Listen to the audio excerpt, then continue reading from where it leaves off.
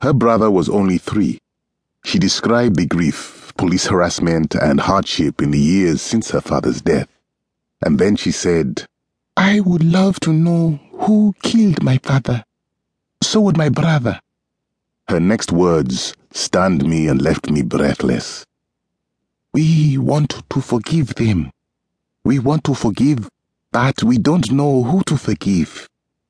As chairman of the Truth and Reconciliation Commission, I have often been asked how the people of South Africa were able to forgive the atrocities and injustices they suffered under apartheid. Our journey in South Africa was quite long and treacherous.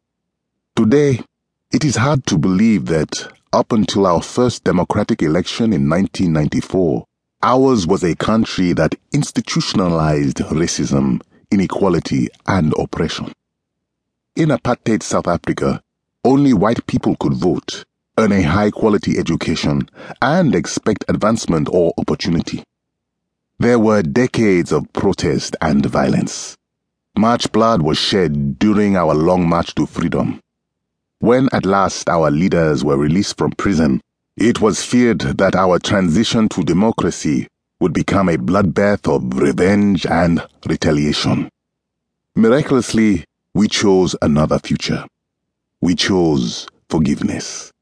At the time, we knew that telling the truth and healing our history was the only way to save our country from certain destruction. We did not know where this choice would lead us. The process we embarked on through the TRC was, as all real growth proves to be, astoundingly painful and profoundly beautiful. I have also been asked what I learned about forgiveness from that experience and from the many places I have visited during my life where there has been conflict and suffering, from Northern Ireland to Rwanda. This book is a response to this question. It is also an answer to the unspoken question that lies behind: how do we forgive? This book is written for those who need forgiveness, whether they want to forgive or to be forgiven. There are days when I wish I could erase from my mind all the horrors I have witnessed. It seems there is no end to the creative ways we humans can find to hurt each other, and no end to the reasons we feel justified in doing so. There is also no end to the human capacity for healing. In each of us, there is an innate ability to create joy out of suffering, to find hope in the most hopeless of situations, and to heal any relationship in need of healing. I would like to share with you 2 simple truths. There is nothing that cannot be forgiven, and there is no one undeserving of forgiveness. When you can see and understand that we are all bound to one another, whether by birth, by circumstance, or simply by our shared humanity, then you will know this to be true. I have often said that in South Africa, there would have been no future without forgiveness.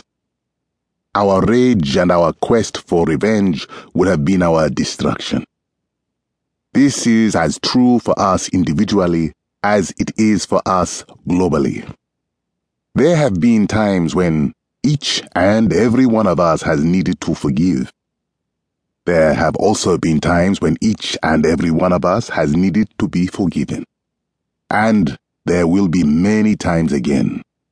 In our own ways, we are all broken.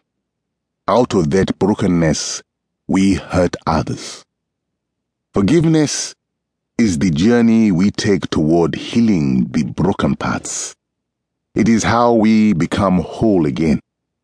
Whether it is the tormentor who tortured me brutally, the spouse who betrayed me, the boss who passed me over for a promotion, or the driver who cut me off during my morning commute, I face the same choice: to forgive or to seek revenge.